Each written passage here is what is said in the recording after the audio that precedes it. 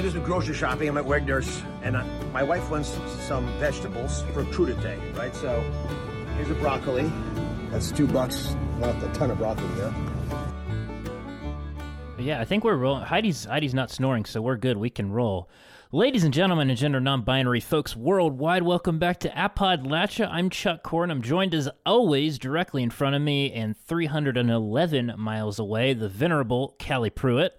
We've got a great show for you today. We check in with Dr. Oz and his campaign for Senate and list our top 7 of the cringiest, quackiest things he's ever said. Tough list. We've got an interview with Ohio Federation of Teachers President Melissa Cropper about the harmful laws passed that are hurting teachers and students and how they're going to be coming to the rest of the region in the country. And finally, on our Under the Radar segment, you won't want to miss it. It's about J.D. Vance's sham opioid nonprofit and its connections to Big Pharma. Shocker. But first, a few plugs. We were trying to grow our YouTube page. It would really help us out if you subscribed at youtube.com/Appalachia. We post video of this show every week, or at least we try to as much as we can. We get a little behind sometimes. Second, we'd love it if you helped us out by leaving a 5-star review on Apple Podcasts. If you do, and you leave a written one and DM us, we will send you some free merch. We've got some new stuff coming soon, so it'll be cool.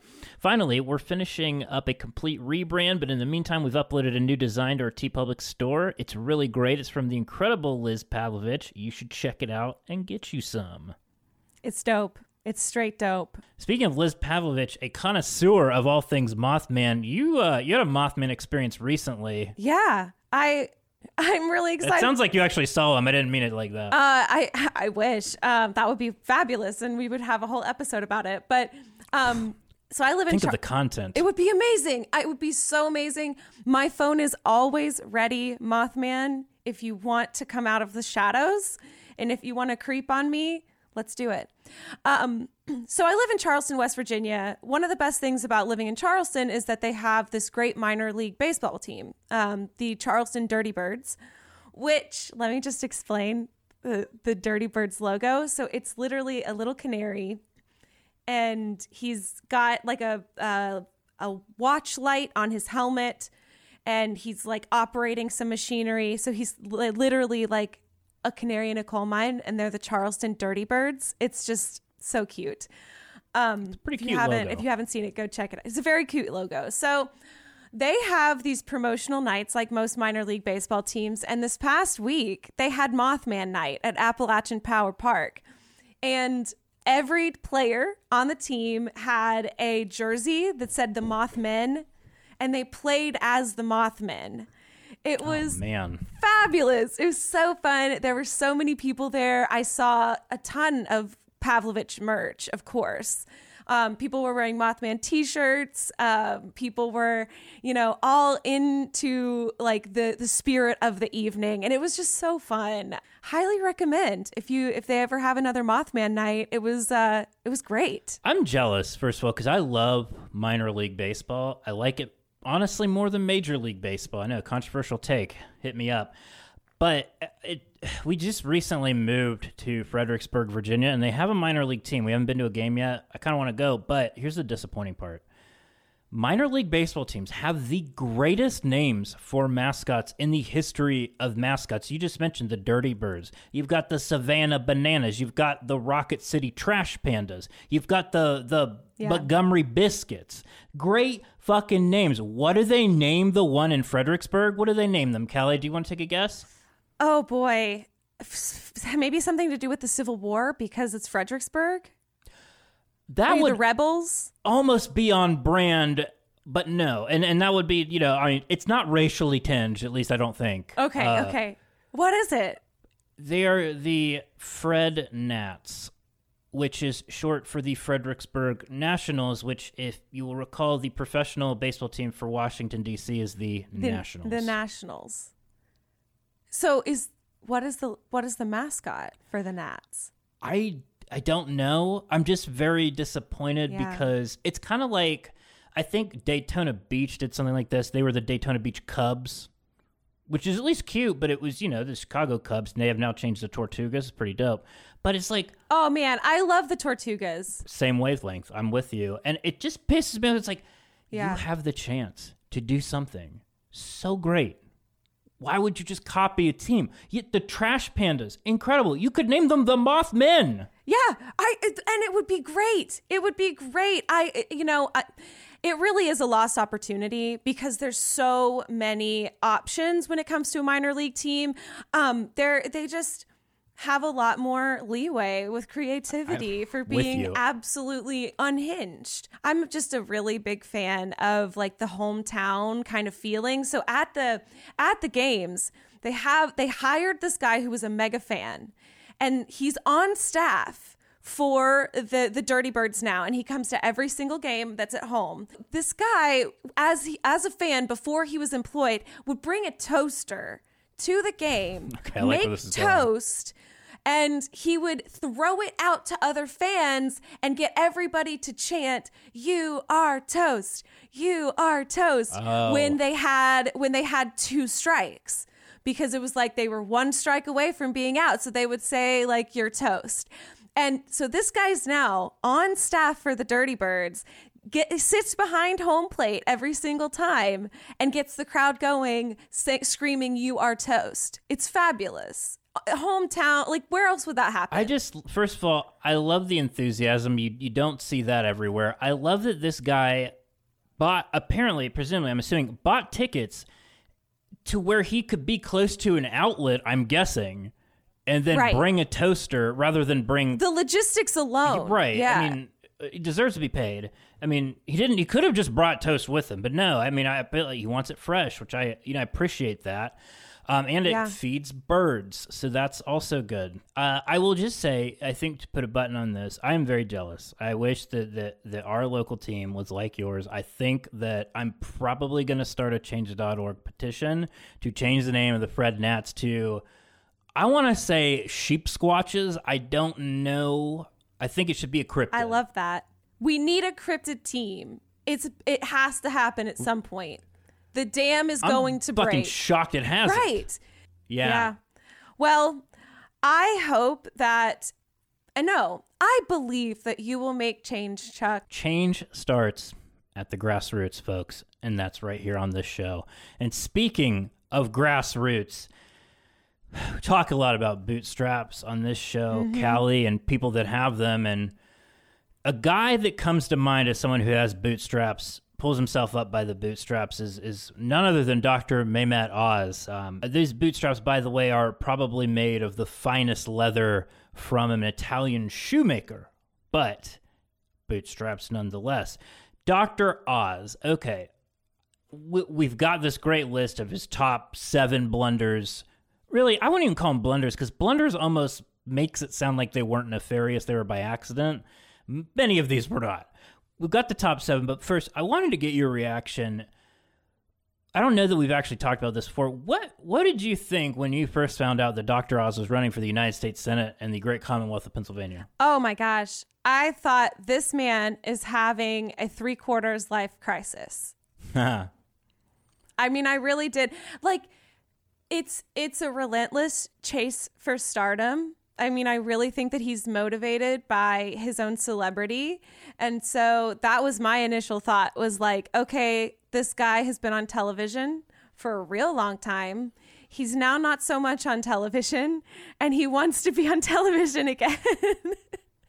And so many of these people now want to go into politics because politics has like been turned into this form of entertainment. And if like, obviously we have this, it's politics as reality TV. And so he saw his opening and he was like, "I shan't go quietly into the dark night." And he said, okay, now I'm running for Senate. Right. And that's very, very dangerous. And he's down in the polls, but we say this all the time.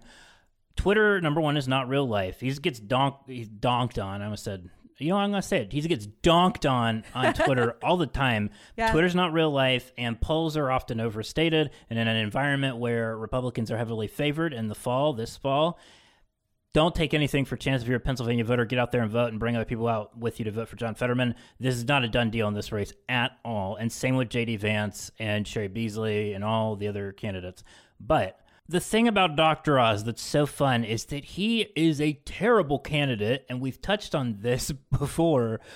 We've got a list, the top 7 biggest blunders, dumbest things he said on and off the campaign trail. Callie, this is a blast. Are you ready? You want to kick us off, actually? Oh my gosh. Yes, I am. This is the kind of list that I was made for.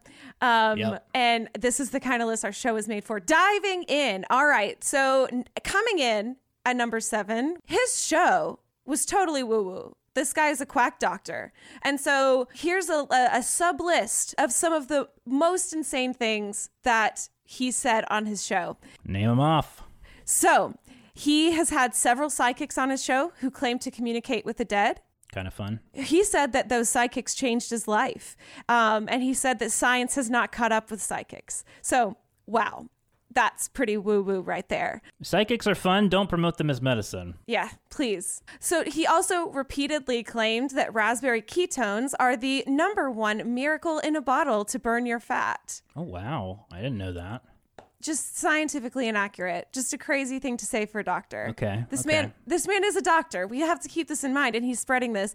He also said that astrological signs may reveal a great deal about our health. Okay. No, thank you. Well, wait, and the push last back, thing, push back. Disagree, hard disagree. Okay. Tell me why. Cancer. I don't understand the joke. One of the astrological signs is Cancer. Many people born under the sign of Cancer have had cancer. Got to be fair to Dr. Oz here. Okay, all right. I see your correlation. And I raise you lavender soap. So Dr. Oz recommended using lavender soap to cure leg cramps. Sure, why not? Get your essential oils going. So that is coming in at number 7. He is totally woo-woo. Okay, yeah, a strong start. He really is giving me a lot of like Miss Cleo vibes right now. Call this number right now for a psychic reading. Not super harmful, but also just should not be on daytime TV and have the name doctor in front of his name. So I think that's number 2. If you want to take this one, no, not number 2, number 6. Number 6, this one is really what kind of got it for me. I love this. Number 6, he had to testify against his own claims about magical weight loss pills. This is fun because I always love it when there's a bit of a comeuppance. It's always good for any story, any narrative, and this was a bit of a comeuppance here. Dr. Oz had been hawking weight loss pills for years. I think some of the ones you mentioned, the raspberry ketones or whatever. And he said, these are direct quotes. He said, it is the #1 miracle in a bottle.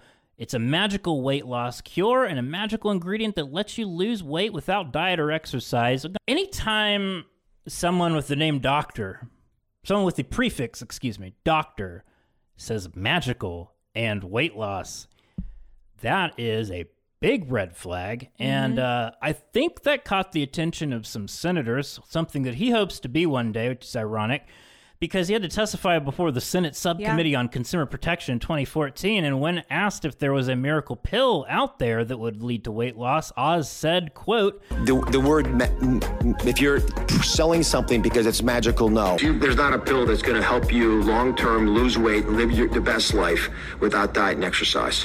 I love a good 360 or 180. Yeah. I love it when people like this have to eat crow. And this is why I love number 6. I think that can you imagine, Chuck, just being called to testify in front of the Senate about something that, like, this man was probably just like, yeah, whatever, I'll just read the script. And it's like so much of just him hawking shit to people. And now he has to testify in front of the Senate. And it's just, I can't imagine being in his shoes because that is just such a hilarious sitcom position to be in. Yeah, I can't imagine myself in that position because I just would never do something so stupid. Also, I think actually Oz should have probably entered the X Games that year with that kind of, flip. I think this next one I've really enjoyed because we're really starting to go into this guy has political ambitions. These things were over the years, like in the early to mid 2010s. We get into 2020. Big year for doctors, if you'll recall, with the coronavirus. A big testing ground to see if you are a worthless piece of shit doctor. Turns out, I think Dr. Oz was. Would you care to explain number 5?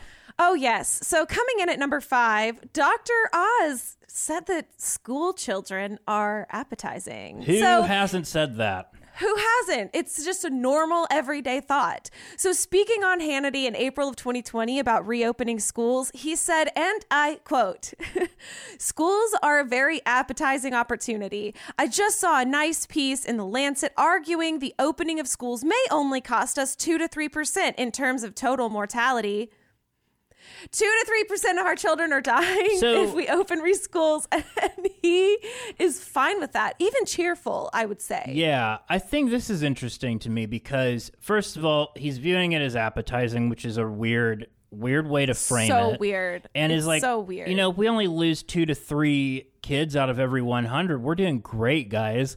Look, that's not compelling messaging. No way. And it also makes it sound like he's going to eat 2 to 3 kids. He's like, it's very appetizing, only 2 to 3% in terms of total mortality. So he's going to eat them, I think is what he's saying. I'm wondering if this goes along with his like very weird things on his show with like psychics and these astrological signs and all of this. He's like eating them for their life force is what I would say. And he's basically an evil wizard is what he thinks. Yeah. Is this the raspberry ketone? Is this his magical cannibalism is his magical weight loss solution? You heard it here first, folks.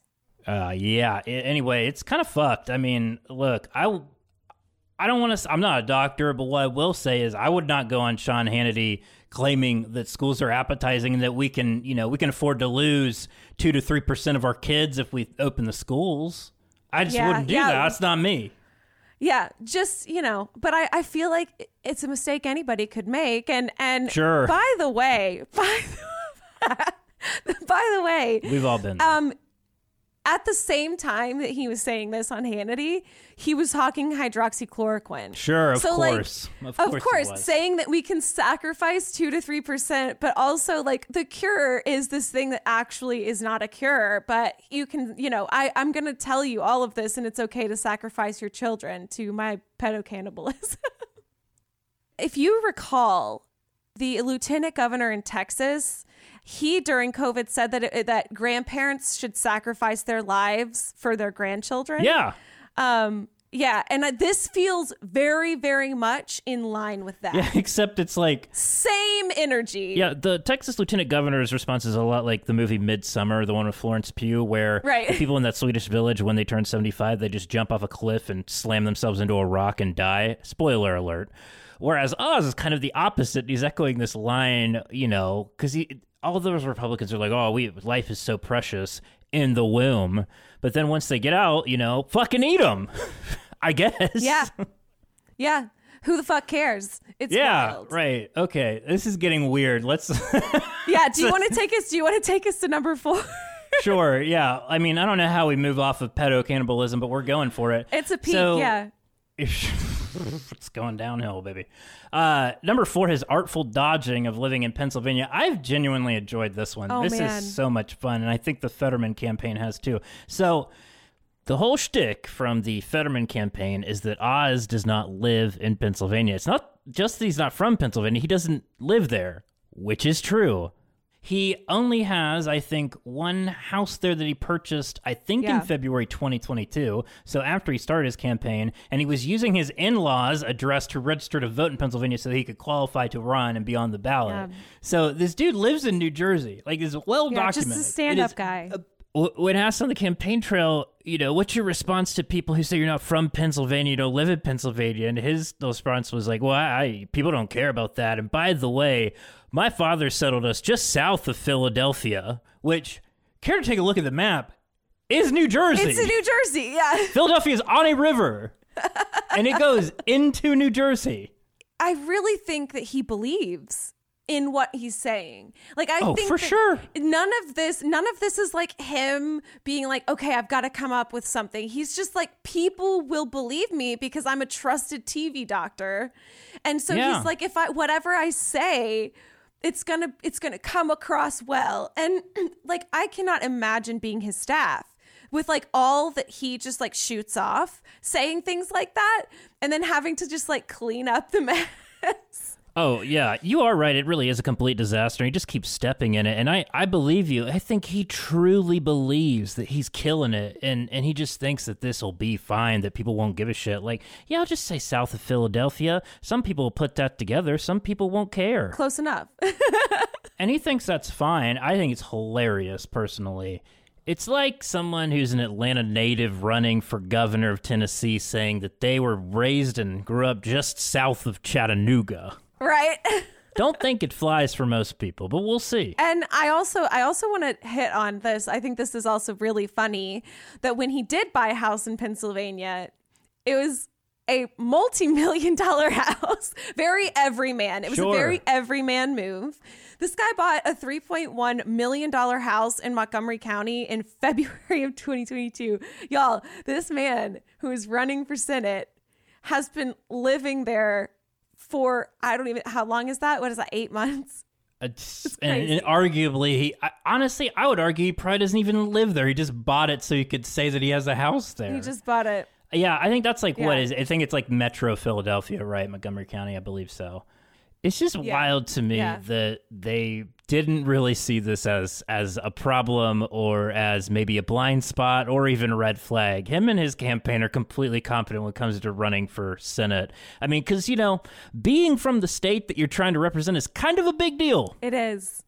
It's huge. It's like, I mean, arguably one of the biggest things to think about. Yeah, and not to fixate on this too much, but it does remind me of back in 2010, I think, when Joe Manchin was running in a special election for Senate in West Virginia. He ran against a guy, a perennial loser named John Racy. We like to call him John Lost the Racy. And while he was technically a West Virginia resident, he spent a lot of time in Palm Beach, Florida, so much so that his wife couldn't even vote for him because I believe she wasn't registered in West Virginia. I think she was registered in Florida, and he sent his kids to private school in Florida. It's just wild. Wild to me these people have that kind of audacity. They think they can do this. That's amazing. I love it. That kind of stuff, just like it's the comedy of like Veep that I love. That's just like so, like some politicians are just like so inherently contradictory of themselves that like you cannot help but think that it is satire. It is so ridiculous. So number 3, I think it flows really well from number 4 is that this guy, Dr. Oz, actually lied to voters about how many houses he owns, which is just a really, really funny sentence. He claimed to own 2 houses legitimately, and I say that with air quotes. Turns out he actually owns 10. Just a cool 10. That's a super sketchy way of describing that too, like legitimately. How many houses do you own illegitimately then? Right. Yeah. So when he was called out about it, Oz said that he purchased them with his own money and that he only owns 2 homes. The other 8 are properties. So this is like a little bit, I guess, going into his thought process. But to me, that's like not a very good, like it doesn't make sense. Just because it's a property that you don't live in, or maybe you rent it out, it still means that it's yours. Okay, Callie, he says he owns 2 legitimately. We found 10 properties. You're going to list them out because I'm going to do a little bit of a fact check at the end. All right. Number 1, the New Jersey mansion.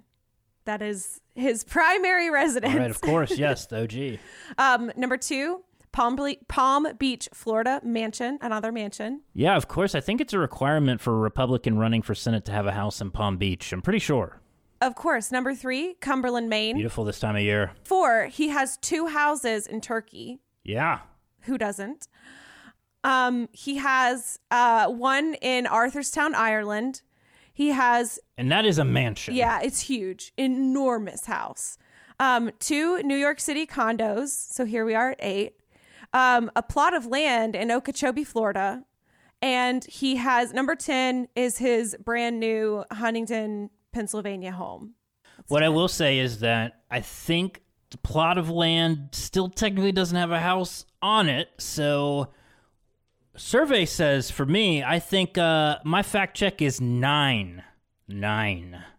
Yeah, just a regular old middle class bro. Yeah, I just think it's so funny that he was asked by a voter or somebody how many houses he owned, and he was like, oh, just 2. The other 8 are properties. They'll get that. They'll understand that.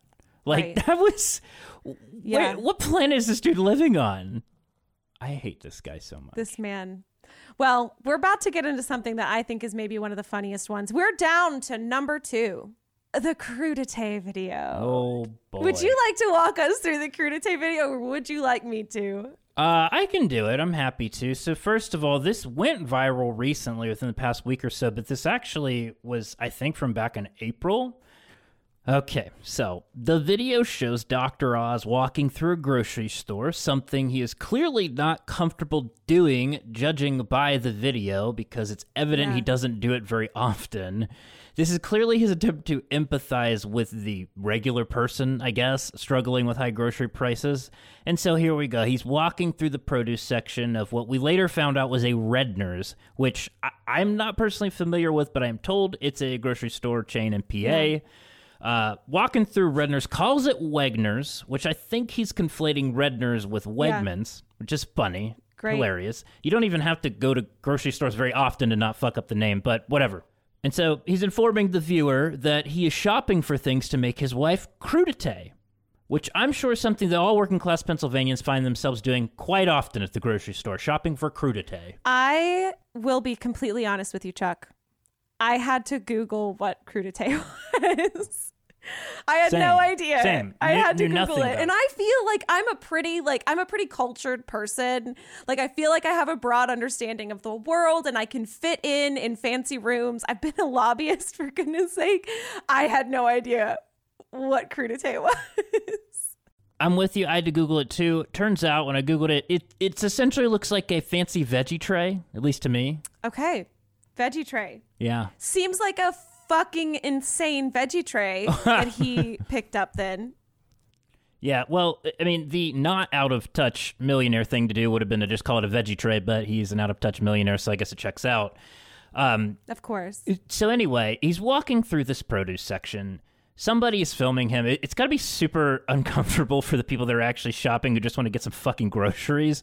But he's walking through, bare-handing some veggies. He picks up a head of broccoli, and he says, here's a broccoli. That's $2. With a broccoli. Hand. Like, just a hand. Well, and I don't think I've ever in my life purchased a broccoli. Yeah, that's true. What is one broccoli? I don't know. I don't either. I have no idea. Guys, I got a broccoli here for you. Are you ready? Yeah, his wife is like, 1 broccoli, please. Yeah, please. Yes, 1 crack, please. So he's walking around grabbing more groceries. He picks up some asparagus. He gets an entire, like, Bugs Bunny-sized bag of whole-ass carrots. He grabs some guac, grabs some salsa, does some fast math, and says, guys, that's $20 for crudité. That doesn't even include the tequila, which a Twitter account associated for John Fetterman's dogs rightly pointed out that you cannot buy liquor in Pennsylvania grocery stores, but you can in New Jersey. So he clearly got confused. And then the cherry on top is, and this is really funny, he wasn't even using a cart when he's collecting all this shit. So he's just, his arms are completely full because he's got a broccoli, he's got asparagus, a giant bag of carrots, too much fucking carrots for a veggie plate. Yeah, like probably 2.5 pounds of carrots. It's like 5 Bugs Bunnies worth of carrots. Yeah, it's wild. No cart, no bag, nothing. This man is raw dogging these vegetables with his arms. Oh, he's probably supported raw dogging a lot of things as a quack doctor. A lot of times politicians get caught in like blunders, right? Like the unintentional gaffes that aren't planned. This was planned, and then they put it out themselves because they thought this will be good. This really will connect with people. Yeah, this was so okay. I understand these kind of gaffes and things when you're maybe live. This was something that they could have filmed again. Like this was not like an Instagram live. It wasn't a Facebook live. It wasn't a town hall. It wasn't anything like that. It was not a campaign stop. This guy, they were just at the grocery store and they were like, let's just film something real quick. Inflation. And they did it, and he was like, okay, great, best stuff I've ever seen, instead of saying, maybe we should try this again. That just tells you, they all looked at it and they're like, yeah, this hits, let's do it. It's really sad. And our number one, though, is in line with the crudité video. It is his explanation for it, and I think you should take it away because, again, this guy's got a weird thing about children. I guess he's very disconnected from them, clearly. Yes. So now coming in at number one is Dr. Oz's explanation of the crudité video, now infamous. He said that... And this was on Newsmax. Yes, yeah. So his explanation was just like almost as bad as the video itself. So he said, Yeah, I was exhausted. When you're campaigning 18 hours a day, listen, I've gotten my kids' names wrong as well. I don't think that's a measure of someone's ability to lead the Commonwealth. I have a lot of thoughts about this. First of all, this is a puff interview, all right? Like Newsmax is where people go if they think Fox News is too liberal. Yeah, they were doing him a solid too in talking about the fucking crudité video on their television show. It's like taking the spoon and putting it up to the baby's mouth and just having them eat. That's all you gotta do is open your mouth, literally, in this situation. But still, he fucks it up. Look, I am the most forgetful person in the world. I can attest that. My wife can too. I still manage to remember my dog's names, and I've given my dog upwards of 10 names, and it's a fucking dog, not a child that I have created. Right. Yeah, it's wild. It's wild. Like, I don't know. This whole endeavor is like such I feel like we've gotten a look into really what makes Dr. Oz tick, and that is Dr. Oz. And I think that, of course, he doesn't remember his kids' names. Of course, he's not actually getting his wife anything useful for the crudité. Like, no. we should just like think about that. This poor woman got a fistful of broccoli, some asparagus, and salsa. And she was like, honey, I sent you to the store for something totally different. And he's like, oh, I was filming a video. I got it at Wegner's. Right. So him then going on and saying like a more insult to injury to his family, saying, I forget my kids' names all the time. Fuck my children. It's just, to me, it's such this whole thing has showed me that Dr. Oz is about one person, and that is Dr. Oz. Yes. Well, I think to round off that one, though, this is evidence to me this dude is a sociopath, because, I mean, he's looking at this situation like people are really going to appreciate the fact that I'm working so hard on this campaign that I forgot my own children's names. And people get roasted for forgetting their spouse's anniversaries and maybe even forgetting their kids' birthdays, but their names? God. It really is. So Dr. Oz, not our favorite guy. Not our favorite at all. But that'll do it for our top 7 in our campaign check-in. Again, don't sleep on this race. Dr. Oz is running like an incompetent candidate, but he still could very much win. So if you're in Pennsylvania, vote for John Fetterman. Before we get to our interview, though, we do have some announcements about our Patreon, the platform that we use that's crowdfunded to help fund this show. It's great. You should check it out. You can join for as little as $1 a month and get access to exclusives and other awesome bonuses. Patreon.com/appodlatcha. You also find a link in the notes. We do limericks for all of our new members, and while we don't have any new members this week, we have some retroactive limericks for some of our longtime members. Callie joined this show. She's been cranking out these limericks, and they're amazing. Callie, we have ones for Sarah and Jimmy. I love that we're doing this. I appreciate all of our Patreon members, and this helps me to get to know you a little bit better. So number 1 is Sarah. I'm here to tell y'all about Sarah. I hope you've got on waterproof mascara. She's smart and delightful, and she's never ever spiteful, and we're so hyped to start this new era. Woo! Sarah All without right. an H. Without an H. Jimmy. All right. Hold up. It's time to toast Jimmy. If you hear me right now, do a shimmy. This man is no cricket, and indeed he's no bigot. So give him snaps like JV and Henny. Beautiful. I love that. That was perfect. Little Queer Eye reference in there. Also, fun fact, Sarah and Jimmy are married. Oh, Nice. Okay, I didn't know that. Yeah. And thank you, Callie, for those wonderful limericks. If you want a custom limerick as well as some other awesome benefits and bonuses, and if you want to support this show and help us grow even more, you can check us out, patreon.com/appodlatcha. Now, Callie, that last segment was pretty stressful going through all that Oz stuff. It stressed me out to think that he might be a senator one day, and when I'm stressed out, I like to take the edge off with some Cornbread Hemp CBD. Yes, they're one of our sponsors, and they're a great company. Cornbread Hemp is based out of Louisville, Kentucky. They're flower-only, full-spectrum CBD. One of the things that I really love about them, they've got a number of different products. They're all crowdfunded, no corporate cash, and their gummies are some of my favorite. They contain up to 2 milligrams of Delta-9 THC, the most allowed by federal law. If you don't know what THC is, Google it. It is legal to ship to all 50 states and U.S. territories, but enough about what I'm saying. Callie, you've had a lot of really positive personal experiences with this, and I'd love for the listeners to hear a little bit about them. Yeah, I really believe in this product. And I think that the reason that we have such a great partnership with Cornbread is because they make great stuff. So for me, I use this at the end of the day most of the time when I have had a busy day, or if I've been feeling a lot of pain. Most of you all know now that I live with a disability and a chronic illness, and these gummies help me to be able to relax faster, to be able to sleep better. I really love them. I use them all the time, and I think that if you are looking for solutions to, maybe you also have a racing brain at the end of the day, this really can help. And so I love them. I use them. I've recommended them to my friends. I have recommended them to my family. This is not just something we do on the show. I really think that they're awesome. So if you would like to try them, use our code APODLATCHA at checkout for 25% off of your order, which is an insane deal. So if you haven't taken advantage of it, you should definitely do that now. APPODLACHIA.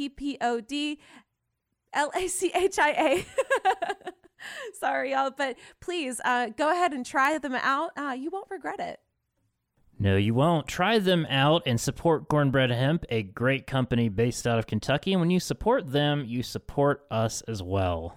With that being said, let's get into our interview today. It's a great one. We have Melissa Cropper on. She is the president of the Ohio Federation of Teachers, which represents 20,000 members in 55 locals across the state, including public school educators, support staff, higher education faculty and support, and public employees. And so she's great. We talked about some of the really harmful legislation that was passed into law in Ohio that goes after teachers and, quite frankly, students. We talked about that. I think the attacks on public education in general and the state of teaching, and I think we do call it a crisis in the interview, the teaching crisis in Ohio and Appalachia and throughout the country. Yeah, I think that that's maybe the most shocking thing to come out of this. We asked if it was time to call it a crisis, the shortage of teachers. And she was very straightforward with us about how not only teachers at an individual level, but the teaching profession is really struggling right now. She was very straightforward with us. I thought that the interview was really enlightening. We talked about arming teachers. We talked about the new law in Tennessee that requires teachers to catalog books, and if she thought that was going to go wide. And so all of this kind of gives us, I think, a good picture of just how dire the situation is for teachers in our country right now, especially in our region. And I think that you all will find it really helpful to have that inside look. One of the things, though, that I think we should all remember, and one of the things she said that she wanted folks to take away from this, is just how at an individual level, parents report that they like their teachers. And so changing the narrative around teaching and around the parent relationship with teachers is something that she talked about as well that I thought was really valuable. Yeah, absolutely. I completely agree. And I think you guys will enjoy it too. So let's get in our interview with Melissa.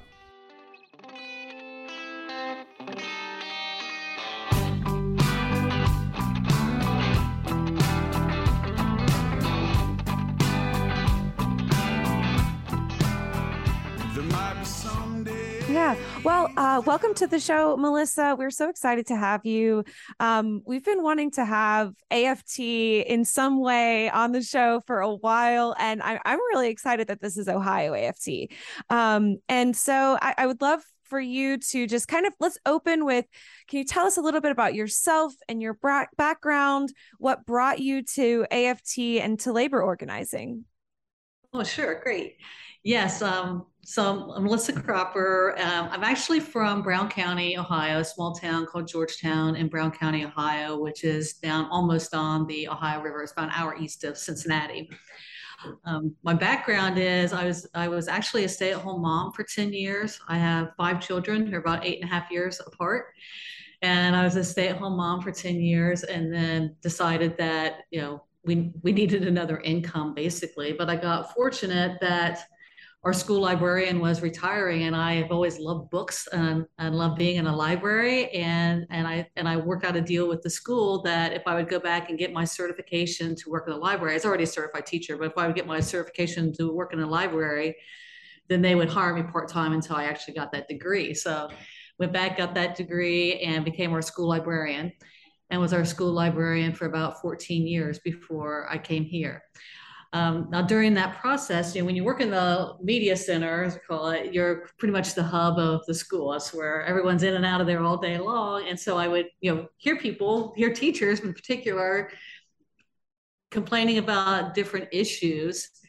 And that's really what I kind of got started in being interested in union work. It's like, how do we combine our voices together to address these issues?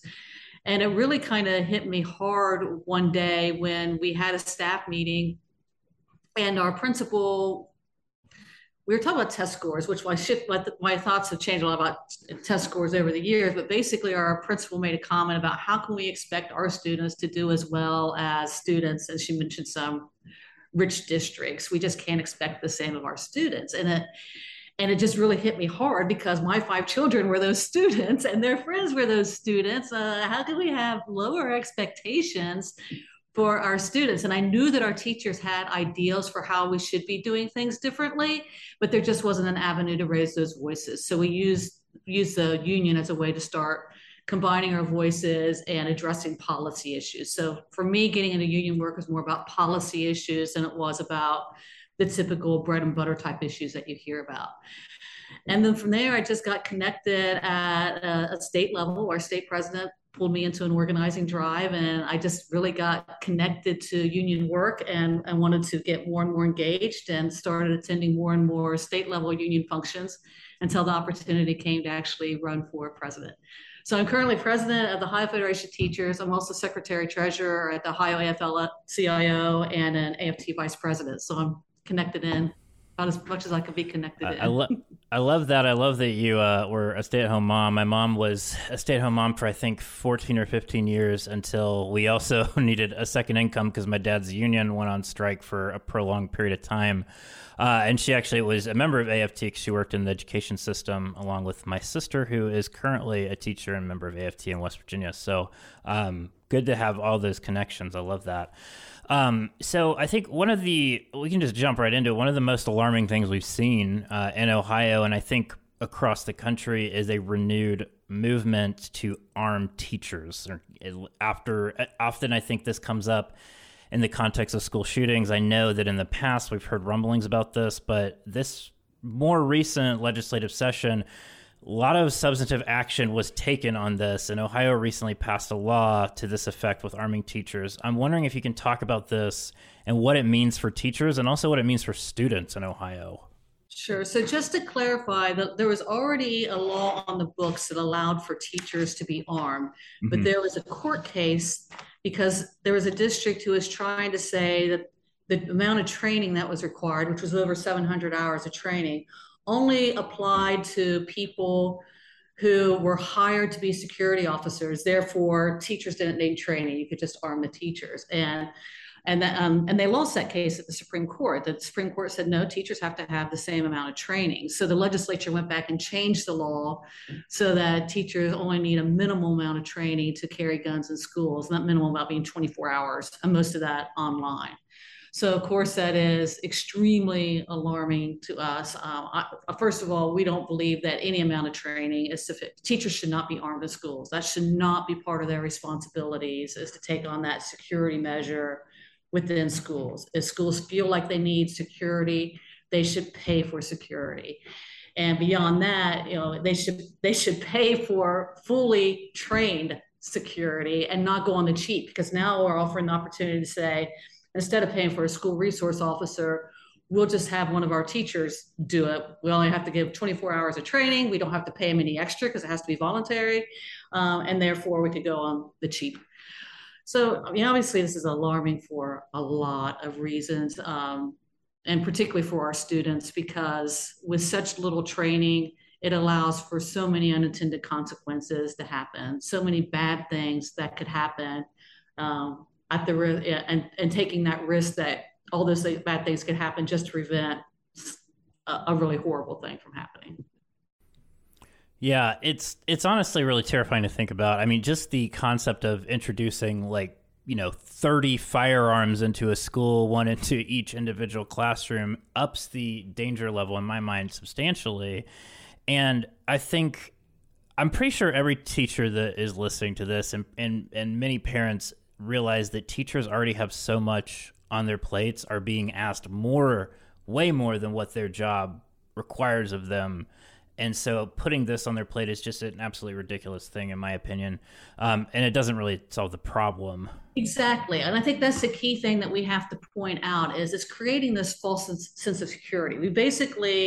The governor and the legislature wrote themselves a pass, in my opinion, because they're saying, okay, we know there's a problem with school safety, so we'll allow you to arm teachers, instead of saying you can't carry an AR-15 in this state. Okay, that's what the problem is, that people are allowed to carry AR-15s, and that Ohio at the same time also passed permitless carry in this state. So you don't even have to have a permit to carry a gun. Anybody can carry a gun. Anybody can carry an AR-15. And as our backup, we're going to say, or not as a backup, as our front line of defense, we're going to say, well, to keep our students safe, we'll let our teachers carry guns. I mean, it's all a bunch of BS. It's just asinine and illogical. I can't even imagine the trauma of students either, coming to your classroom and seeing, teachers with assault rifles, and just as a normal part of your life. It's horrible. I'm kind of curious. This is a trend, with arming teachers, yes, but just in general, there is this trend of animosity towards public education and public education teachers, public educators. Where do you think that stems from? I know that's probably a large, broad question, but I would just be interested in your take on that. Oh, it's a political divide. It's the extreme right wing trying to create some kind of division. So you've got right-wing conservatives who want school choice, who are all pro-charter, pro-voucher, and also at the same time wants to destroy teachers' unions. And most teachers in Ohio are in some kind of are in a teachers' union, right? So the way you accomplish those goals, to put more money into private school education and destroy a union, is to make parents distrust their school. So create this division. Throw up these cultural issues and use them to divide from parents from their teachers, and start that process of creating this distrust in schools. It's really, really terrible, and it's just again, I go back to this issue of I know we're going to get into this question later, but there's just what incentive is there to be a teacher anymore? It's basically none. I think the incentive, though, is that what we have to do is, and what we have to encourage our teachers to do, is to try to drown out that cultural message that they're putting out there, and look at what the reality is, which is that most parents still love their school teacher.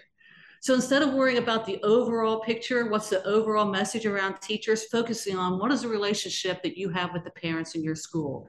And overwhelmingly, survey after survey after survey shows that 90% of parents love their teacher. That's a really stunning statistic. I really love that, because for me, I would have never guessed that. I would have never guessed that 90% of parents say they love the teacher that's teaching their kids. That's really important for us to know, and to, I don't know, to like get out there in the ether, like get it out there that so much of this is hyped up. But this leads me to something that's really been bothering me. And that is like this hostility toward certain books, or even literacy itself, when it comes to being literate, as far as like knowing what families can look like, and knowing what the breadth and depth of literature is out there for children and for teenagers. And so specifically, I'm thinking of Tennessee, where there's new laws requiring teachers to catalog their books that are in their classroom. So not the library books. This is like literally the books in your classroom. And then you have to get them approved by the administration. So the administration has a list of books that they're taking off of shelves. And so they take off of those books. And then you get to make that catalog public to the parents, so that parents can make suggestions or can say that they're not comfortable with books. And I'm seeing this is kind of pervasive. It's going other places. And so what's your reaction to this law? And can we expect to see this in other states? How do we fight against this? Mm-hmm. Well, I mean, as a school librarian, I find it extremely offensive. It was always important to me as a librarian that we had books in our library that children, students could relate to. And I could tell you story after story of students and or parents who came to me at some point in time and said, thank you so much for this book. Because of this book, my child who never loved to read reads now. And at the end of the day, that's, if our goal is for students to read first and for students to learn from their reading experience, then we need to have books that they actually want to read. All the testing and skill driving and everything else is not going to get students to read. And so, these kind of laws bother me extremely, because it's denying students both that opportunity to enjoy a reading experience, but also to learn about themselves and to learn about others and the people that they deal with in the world. And that is, especially, in places like where we're from, where there's not always a lot of diversity in the communities that we live in, it's important that we have that type of exposure through literature to start gaining that understanding for the broader world, but also for those diverse people who might actually live in our communities and who are a very, very, very small minority in those communities. So to answer another part of your question, I think we can expect to see more of this. I think that we will see more of this, especially as we're going into an election cycle season. I think this is a way that the right wing is trying to divide us. And I think it's going to be really important, because I think we are in the majority on how we feel on this issue.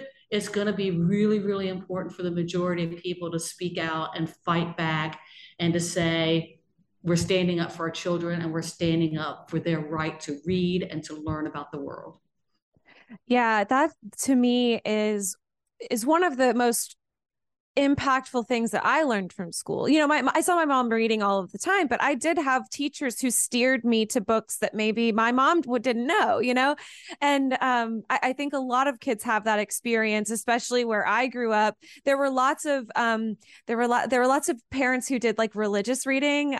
So they read the Bible, they did devotionals, they did a lot of reading, but they weren't necessarily exposed or interested in reading novels and fiction and things like that, which I absolutely love reading novels. And I think that I definitely got that. I came by it honest, but I think that teachers really helped push me in the right direction.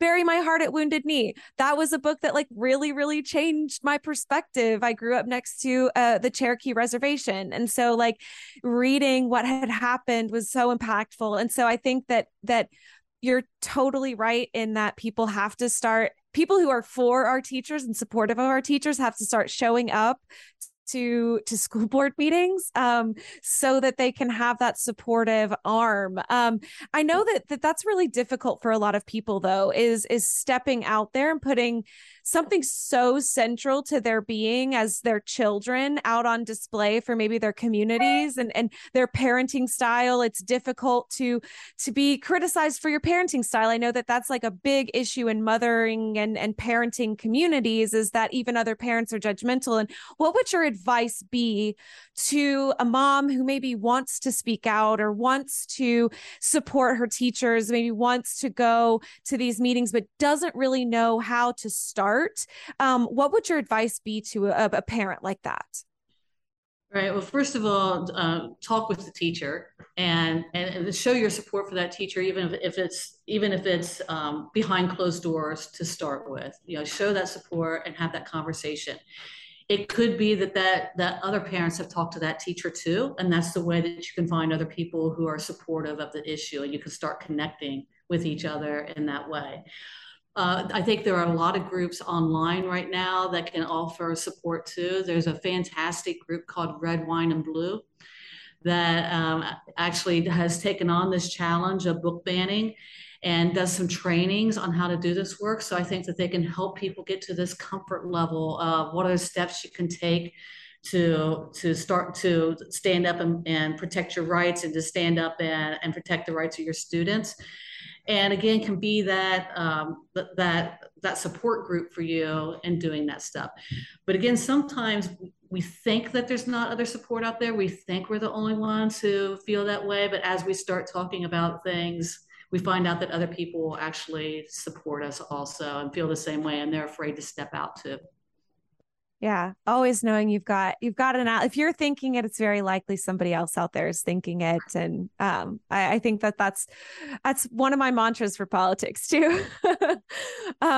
So I Chuck mentioned it earlier. I want to get into it because I think that this is what I primarily have been seeing in the news, other than like all of the bad things. This is like the worst thing. Seems like every day there's a new headline somewhere in the country about a teacher shortage. And that there are packed classrooms and not enough people who have the qualifications. How is AFT looking at this issue, and is it time to call it a crisis? I definitely think it's time to call it a crisis, because we see this trend happening, and we don't want it to get so far down the road that we can't turn it around and correct it. So I think we need to call it a crisis now and get ahead of it and figure out how we're going to deal with it. Now, AFT put together a task force this past year and just released their study at our convention in July about the teacher shortage. It's called Here Today, Gone Tomorrow. And it really digs into what the problems are, but it also goes into detail about what do we need to see happen at all these different levels, what needs to happen at a federal level, at a state level, at a district level, and even at a union level to address some of these issues. And this is really critical at this point in time, because we see states who, instead of looking at how do we improve the profession, how do we make sure that we have high quality professionals in the classroom, they're taking the other route and saying, how do we actually loosen the requirements of who can be a teacher and allow almost anybody in the classroom? That's when we will truly have a crisis, is when we're not respecting the fact that it takes well-educated, trained people to educate students, and it's not something that just anybody can step into the classroom and do. Yeah, that is so important. I think that everybody can kind of forget that it takes really specialized skill to be a certain teacher for a certain grade, and even coaching. I think people think is much easier than it actually turns out to be. So I appreciate that. So how are you working to make sure that young people want to go into teaching, with it being so fraught right now? Right. Well, we're looking at putting some career pathways in some of our schools to actually identify students who we see that potential in to be teachers. and to start giving them some exposure to what teaching is like. So whether it's giving them an opportunity to work in a classroom while they're still in school, mentoring with another teacher, hooking up with another teacher to understand the profession, trying to put some of those pathways in place within our schools. But I will tell you right now, it is difficult simply because our teachers are so overwhelmed and frustrated that, quite honestly, a lot of them are not recommending that students go into teaching. So again, part of our process in getting new people into the profession is working on the conditions that are there now and making them more appealing to people so that they will want to come and be a teacher. I'm glad you mentioned that. I think it's really smart because, again, like there's all the disincentives in the world, it seems like right now, to enter the education profession, low pay, lack of respect, constant oversight by the government, and especially in states with more Republicans in legislatures. So I think it's good to be trying to identify those people who it is their passion to actually put them on a pathway, and also to be advocating for making it a better profession. And so I really appreciate that. Callie, do you have any final questions? Yeah, I think my last one would just be, what keeps you motivated and hopeful? Oh, what keeps me motivated is just seeing the success stories that we have with what our teachers are doing in a classroom, and what all our members, because we don't represent just teachers, but what all our members are doing, the successes they're getting in their bargaining. What they're doing to make their workplaces better, what they're willing to do to create better conditions out there in the workplace so that the people that we serve can benefit from that. We've been doing a lot of organizing lately. We just had a big organizing win yesterday, actually, or Monday of this week, actually. We organized Equitas, which is basically social workers for the LGBTQ community across Ohio. And so again, it inspires me to come into work every day when we see that people are willing to bring together their collective power and make a change. That's always a good thing to highlight, and I think it's a perfect thing to end on.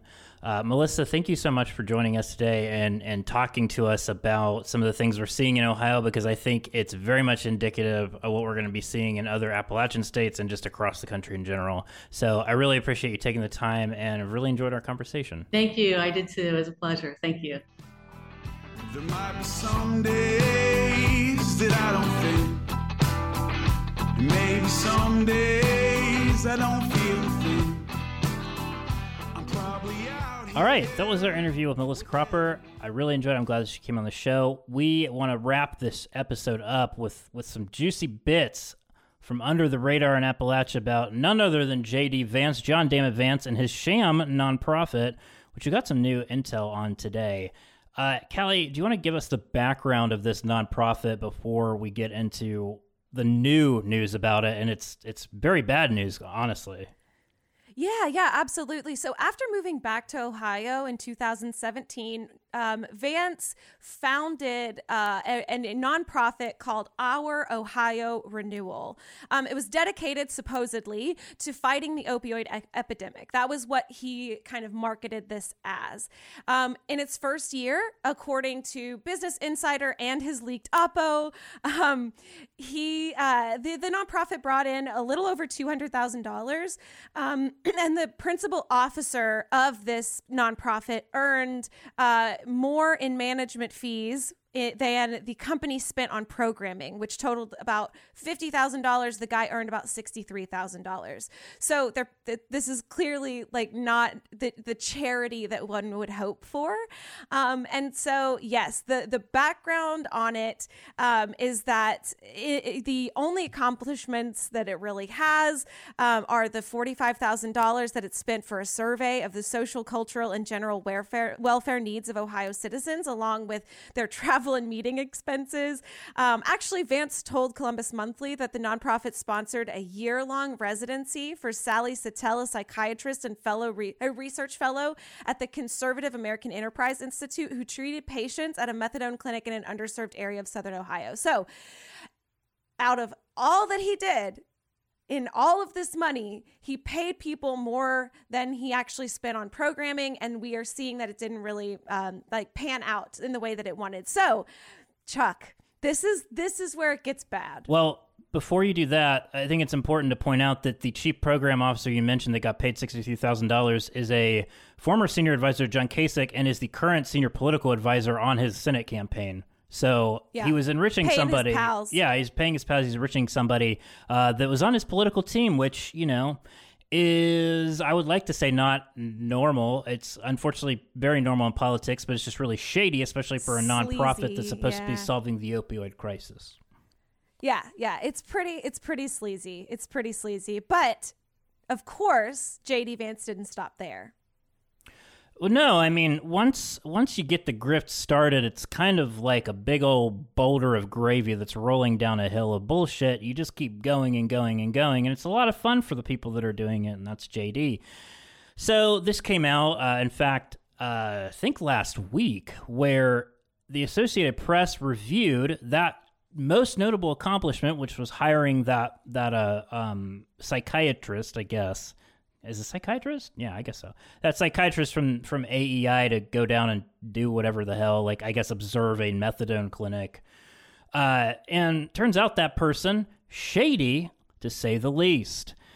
So they were tainted by their ties to the Purdue Pharma Company, which, as you will recall, is a manufacturer or former manufacturer of OxyContin. I think they're bankrupt now. Sally Satel wrote articles questioning the role of prescription painkillers in the national opioid crisis. And those articles weren't just some things that were in trade publications. They were thrown into the New York Times and many other notable publications.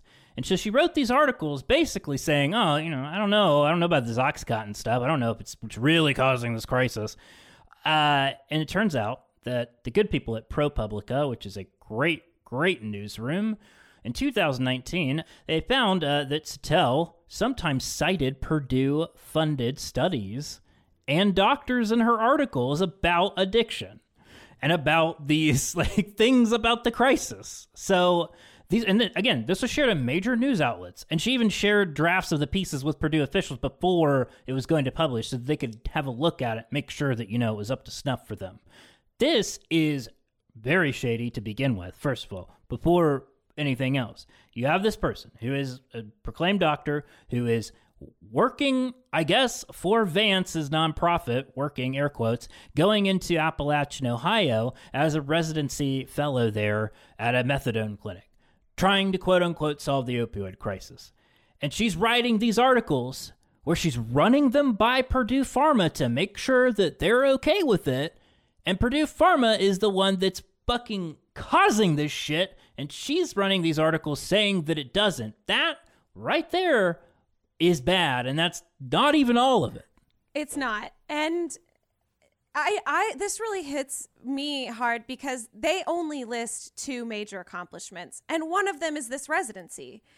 You know what I mean? It's big accomplishment, guys. Yeah, and it's I feel like JD Vance continually backhands the people of Ohio with all of this bullshit that he does, and he is such a snake. And this to me is just yet another example of how he's using this as a proof point of him being some great guy, that he was oh yes, I sponsored this, but really not only was his law firm at the time working for Purdue Pharma, but he's now sponsoring somebody who's a doctor perpetuating these absolute bullshit numbers. It's just so frustrating and so painful because I feel like time and again he's getting away with really truly contributing to the pain and suffering of Ohioans. Yeah, it's, and I think when you look at this, if you don't actually dig beneath the surface and you're just researching JD Vance, you'll see, he had a nonprofit that was targeted, that was trying to combat the opioid crisis. Wow, what a great guy. And that's kind of the purpose of why this was set up, so people will think he was actually doing something. Yeah, it's a sham. And it come to find out that in this AP report, this is kind of the big doozy here, is that over the years, AEI, the employer of Dr. Sally Satel, regularly received $50,000 donations and other financial support from Purdue Pharma, totaling $800,000. That's a lot of fucking money. That's a lot of money, and boy, they got a little bit of a return on their investment there, it sounds like. Yeah. It's definitely a It's definitely a quid pro quo. Oh yeah. I mean, this is, again, I think, like, I want to be surprised about this. I'm not surprised. I want to be. I'm not, though. But it's just another example of where this guy doesn't care about the people of Ohio, especially in Appalachian Ohio, and only cares about promoting himself, his own brand, and his own fucking ego because he's got some weird chip on his shoulder. And this is just like, it gets to a point where it's past the grift into just being dangerous. Yeah. I totally agree with you. He's reaching a level now that I think it's like scary, because at first I think when 2 years ago when we heard the rumblings of JD Vance running for office, like that felt really it felt bad. But now that he's actually there, it's not just this like us being mad about hillbilly elegy thing anymore. You know, I think a lot of people think that we're maybe stuck on that, but at this point, this is like a crisis, because this man is very, very close to a Senate seat. It's very likely that he ends up in that Senate seat, and this is the kind of person we have the receipts on what kind of person this guy is, and it's not somebody who's going to fight for Ohioans, and that is really, really sad and really scary. Yeah, it's somebody that's going to fight for himself and whatever in his best interest, and, you know, probably be real easy on Big Pharma, which too many people, Democrats and Republicans, have been in the Senate and in Congress way too easy on Big Pharma, and that's how they've been able to do the things they've done, quite honestly. Yeah. And this whole, like, giving a pass to AEI and all this stuff because of this is unacceptable. And so that's why, again, we'll say this all the time, JD Vance is a favorite to win this race. I know you see polls out there that show you otherwise. Do not believe them. He's a favorite to win this. You need to get out and vote for Tim Ryan. You need to get out and bring people with you if you live in Ohio, and let them know about this story in particular. This is a damning story. It really is. It really is. And I think that, you know, there's so many proof points, so many, and you can choose from a bunch of them. And this one, I think, really is, it's such a character verifier, in my opinion, that, like, if you are willing to do things like this, then what else are you going to be willing to do? Oh, yeah. He's already proven that he's flip-flopped on issues, that he's willing to sell his opinion to the highest bidder. And that's not somebody who is fit to serve in such an office as the Senate. No. And even if he doesn't get elected, which would be a huge win for you know, Team Appalachia, he's still going to have a platform, and people are still going to, like, be viewing him as an authority, and we have to do everything to prevent that. But yeah, he's pretty young. He'll probably run again. Just to be honest with everybody, if he loses, he's probably going to run again. Yeah, he ain't going anywhere. But with that being said, we do have to go somewhere, and it's leaving your ears right now. Thank you all so much for listening. We appreciate you. Make sure you follow us on all the social medias. Check out our Patreon. Check out our TeePublic store. We've got new merch coming very soon, and we've got some on there already, so check it out. Leave, rate, review on Apple, Spotify, all the other places, and tell your friends. Share this episode, this show with them, and let us know, or let them know, rather. And we will talk to you again next week. Appalachia is a production of both Chuck Cora and Callie Pruitt. None of the views expressed on this show are a reflection of the views of either Chuck or Callie's employers, and they never will be.